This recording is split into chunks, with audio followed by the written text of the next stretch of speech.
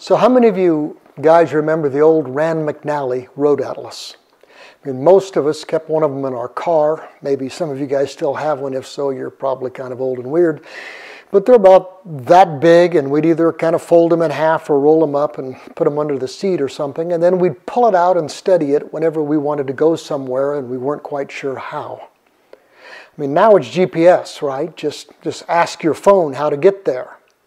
Of course, maybe the best way to get somewhere when you're not sure how to get there is to follow someone who actually knows the way. Find someone who does know the way, someone who's been there, and follow them, which is kind of a novel idea for some of us guys because we kind of like the idea of an adventure. Because here it is, guys. Just wanting to go somewhere isn't nearly enough. A couple of weeks ago, Rachel was singing on our worship team. We have several on our worship team who are incredibly gifted by God, and Rachel is one of them. But Rachel told me about this bacon in a glass at the OBC Kitchen in Lexington.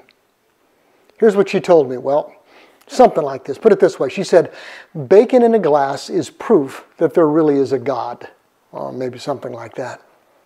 Anyway, I don't know where the OBC Kitchen is, but I want to try that bacon in a glass.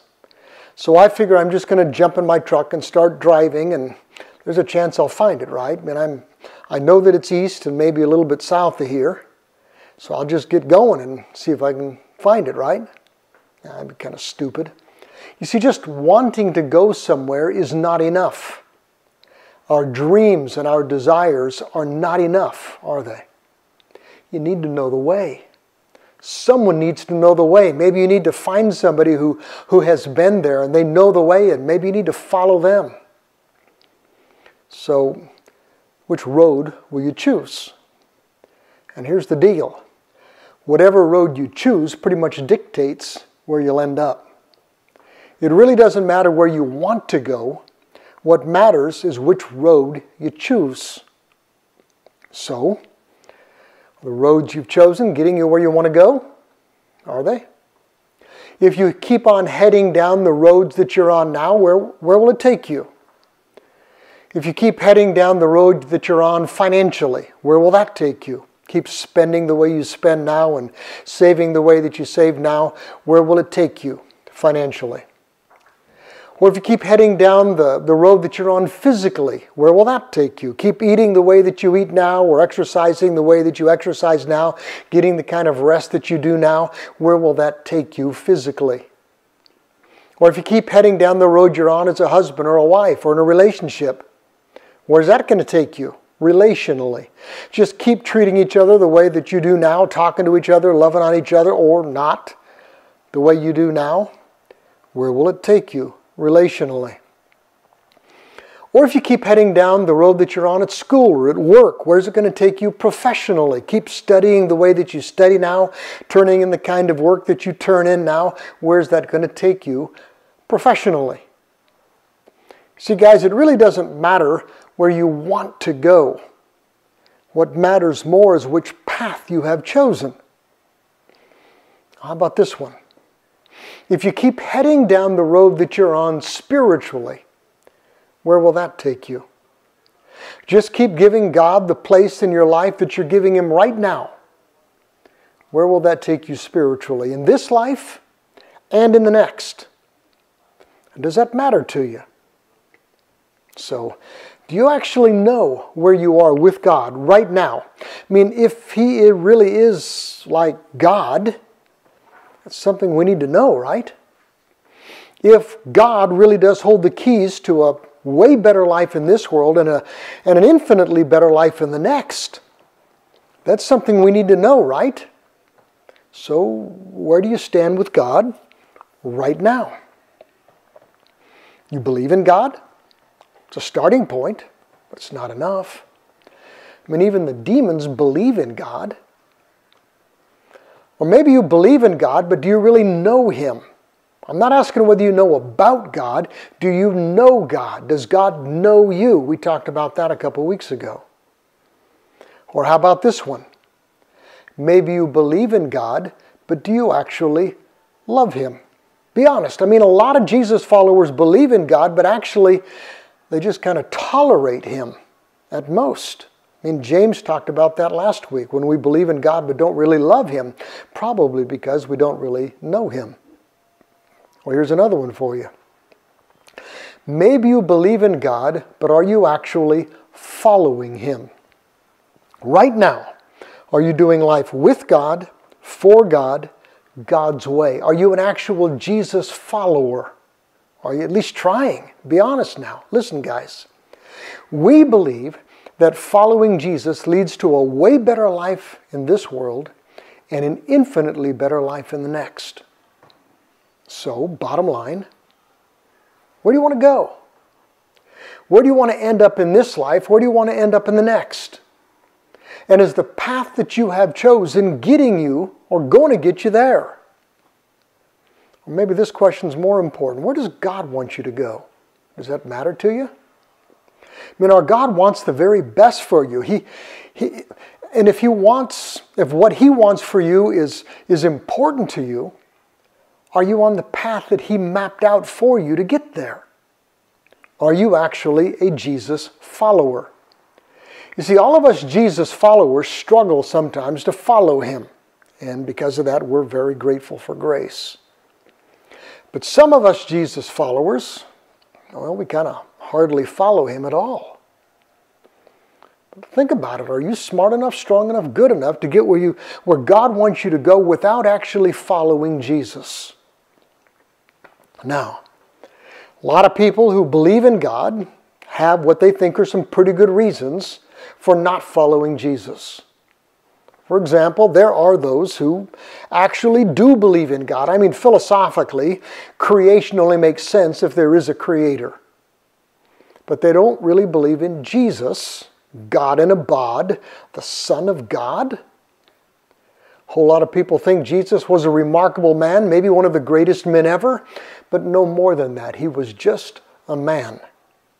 And I suppose if you're not going to be a Jesus follower, you'd better hope that's true. Better hope Jesus was just a man, right? And if you're hoping Jesus was just a man, you have plenty of people right there with you.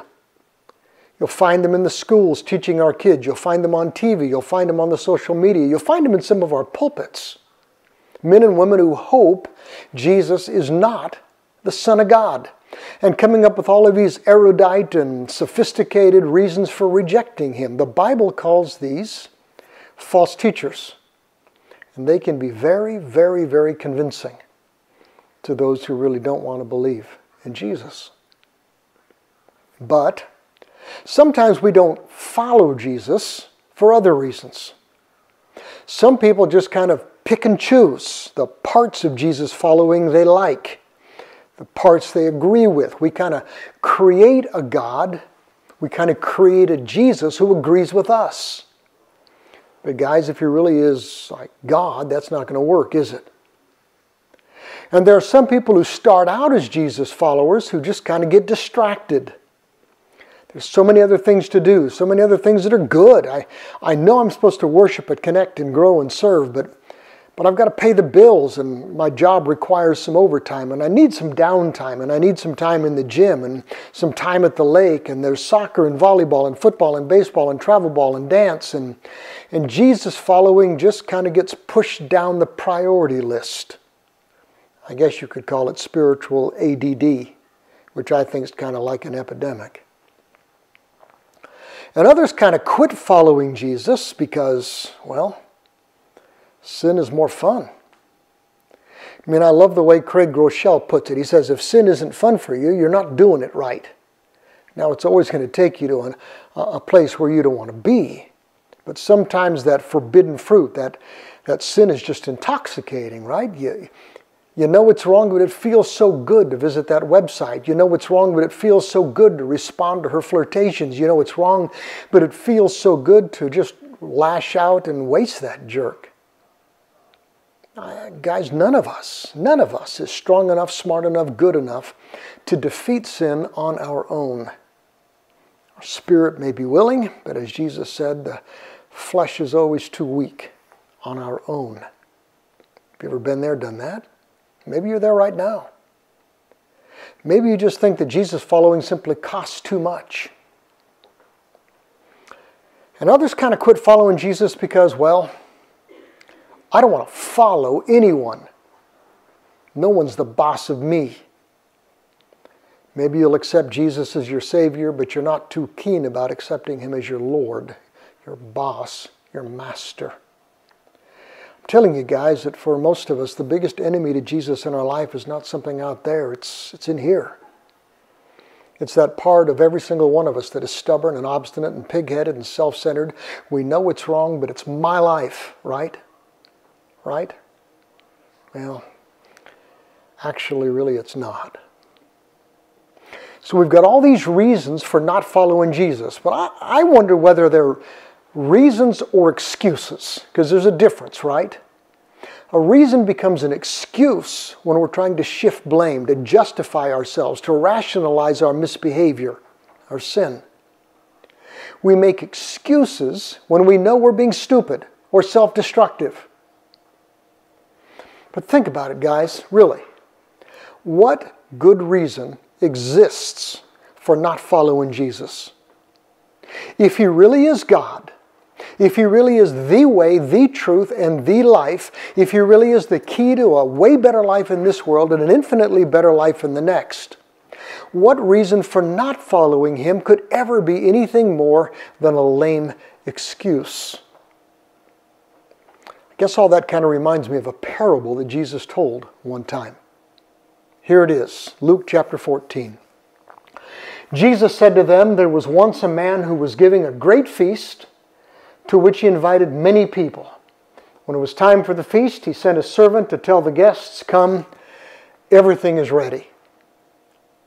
Now sometimes Jesus' stories have pieces in them that are a little weird to us because he was telling them in a different place, a different time, to people whose customs were different than our own.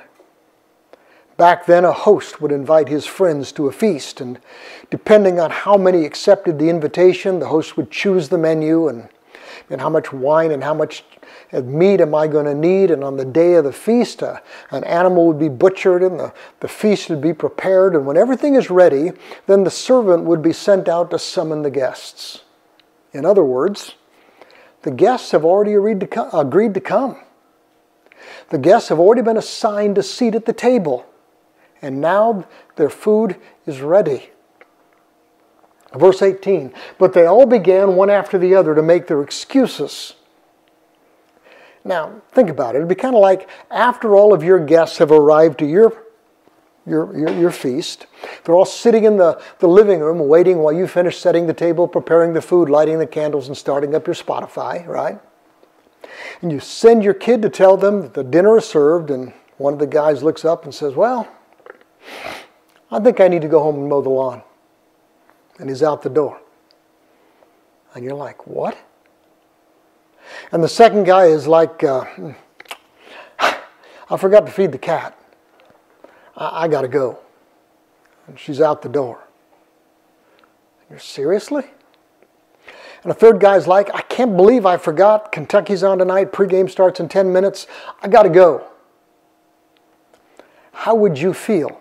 Your house is ready, the food is ready, and your guests bail without any reason worth squat. Verse 18. First guest told the servant, I have bought a field and I must go and look at it. Please accept my apologies.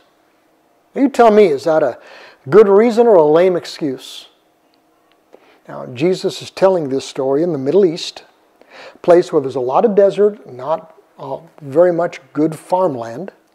So back then, people were extremely careful when it came to buying a field. You'd learn everything you could about the land way before you bought it. What kind of soil does it have? What kind of drainage? Does it face the sun? That's important. What kind of crops have been grown on it? And this guy claims that he needs to go look at a field he's already bought. How stupid is that? That'd be kind of like my calling Julie and saying, hey, I just bought a house. Haven't seen it yet. But I'll be a little bit late for dinner because I need to go check it out. Now, in their world, a lame excuse is an insult. Kind of still is. Now, maybe if it was something like, I'm so sorry, I've been negotiating for this piece of land for months and I just got a call from the owner and he's going to sell the land out from underneath me unless we settle on a price tonight. I'm so sorry, but I've got to go. And now this guy is like, bought a field and checking it out right now is more important than you are. I'm out of here. Now, if he was the only jerk, the meal would probably be able to go on. But here's the second guy, verse 19. The first guest, or another guest said, I have bought 5 pairs of oxen. I'm on my way to try them out. Please accept my apologies. Maybe that doesn't sound too weird to us, but that's because not too many of us are in the market for a pair of oxen, or 2 or 5. But these guys are farmers. And farmers would know how stupid this excuse is. This isn't a reason, this is an excuse. Every farmer out there knows that you have to try out a pair of oxen before you buy them. Are they going to pull together? Are they paired? A lot of them don't. Will they tire at the same speed? That matters. Are they going to respond well to your commands? And this jerk is saying something like, man, I just paid good money for 5 used cars. I want to go see if they actually run. Good reason or lame excuse? You got to admit that what he's really telling the host is this. And these stupid oxen are way more important to me than you are.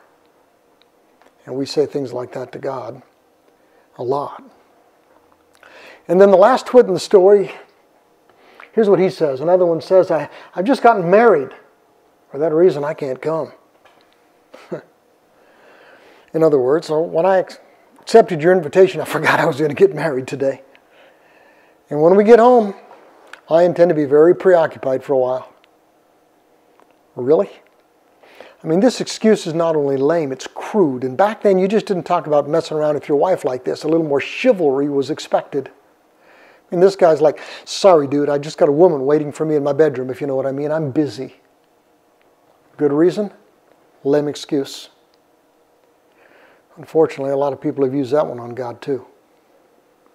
So, verse 21. The servant went back, told all of this to his master, to our God, and the master is furious. He's furious. Which I suppose would be tolerable unless the master really is God. You don't want God to be furious with you. Master's furious because he doesn't buy our excuses. Master's furious, and he says to the servant, hurry out into the streets, the alleys of the town, bring back the poor, the crippled, the blind, the lame. Soon the servant said, your order's been carried out, sir, but there's still room for more. So the master says to the servant, go out to the country roads and lands and make the people come in so my house will be full. And here it is. He says, I tell you that none of those who are invited will taste my dinner. Which I suppose wouldn't be tragic if we were simply talking about bacon in a glass. But we're not. What reason will you give for not following Jesus that won't sound pitifully lame on that day? You see, Jesus says to us, follow me, which could mean, come along guys, tag along, hang with me, go where I'm going, let me take you where I'm going. And there's a bit of that in this, I think. Or it could mean, follow my example. Do the kind of things that I do. Say the kind of things that I say. Do things my way. And I think there's quite a bit of this in his follow me. Or Jesus could mean, follow me, not them. Because there's all kinds of people out there who think they know where you should go and how you should get there. And Jesus says, don't follow those twits. Follow me, guys. I am the way to real life for now and for forever. And I think there's a whole lot of this too. See, the Bible word for not following Jesus is sin. That's it. Not a very popular word today for some. A lot of people out there trying to cancel that word today, but it essentially boils down to this. Sin means not to follow Jesus. You don't follow Jesus for whatever the reason, whatever the excuse. At its simplest, sin means I know what God wants, I know what Jesus wants, and I'm going to do what I want instead. And whenever we sin, we concoct our reasons, don't we? After all, Jesus is just a man, right? So why would I have to follow him? I mean, my teachers, my profs, they're smart guys, right? They don't follow him. My friends, people I care about, they don't follow him. The influencers out there, they're not following him. Or Maybe what Jesus said is right for you, but that doesn't make it right for me, does it? Don't I have the right to make my own choices? It's my life. I get to choose what's right and wrong for me. I have the right to be happy, right? Or maybe this one. I think Jesus is wrong. At least for me on this one, following Jesus on this makes no sense. I think my way is smarter than his way. Or maybe his way is just too hard. It's going to cost too much. And here's what's troublesome. Here's what happens. The more you keep telling God no, the harder it gets to tell him yes. You see, we dig these ruts. We dig these deep, deep ruts of disobedience. And the scary thing is, the deeper we get in sin, the more comfortable we get in sin, the less sinful it feels. Not following Jesus starts feeling normal, which puts us in a very, very dangerous place with our God. Because Jesus really is God. He really is our designer. He really is our creator. He really is way smarter than we are and way better than we are. And for some crazy, weird reason, he loves us and he only wants the best for us. And none of us, no one will ever outthink God. Our way, when it clashes with his, will never ever lead to a better outcome than doing life with God, for God, God's way. See, you were built to do life with God, for God, God's way, forever. And the only way to experience the life you were designed to live will be to follow him. Not just believe in him, but follow him. So, is the road you have chosen getting you where you want to go? If you keep heading down the road that you're on, where's it going to take you?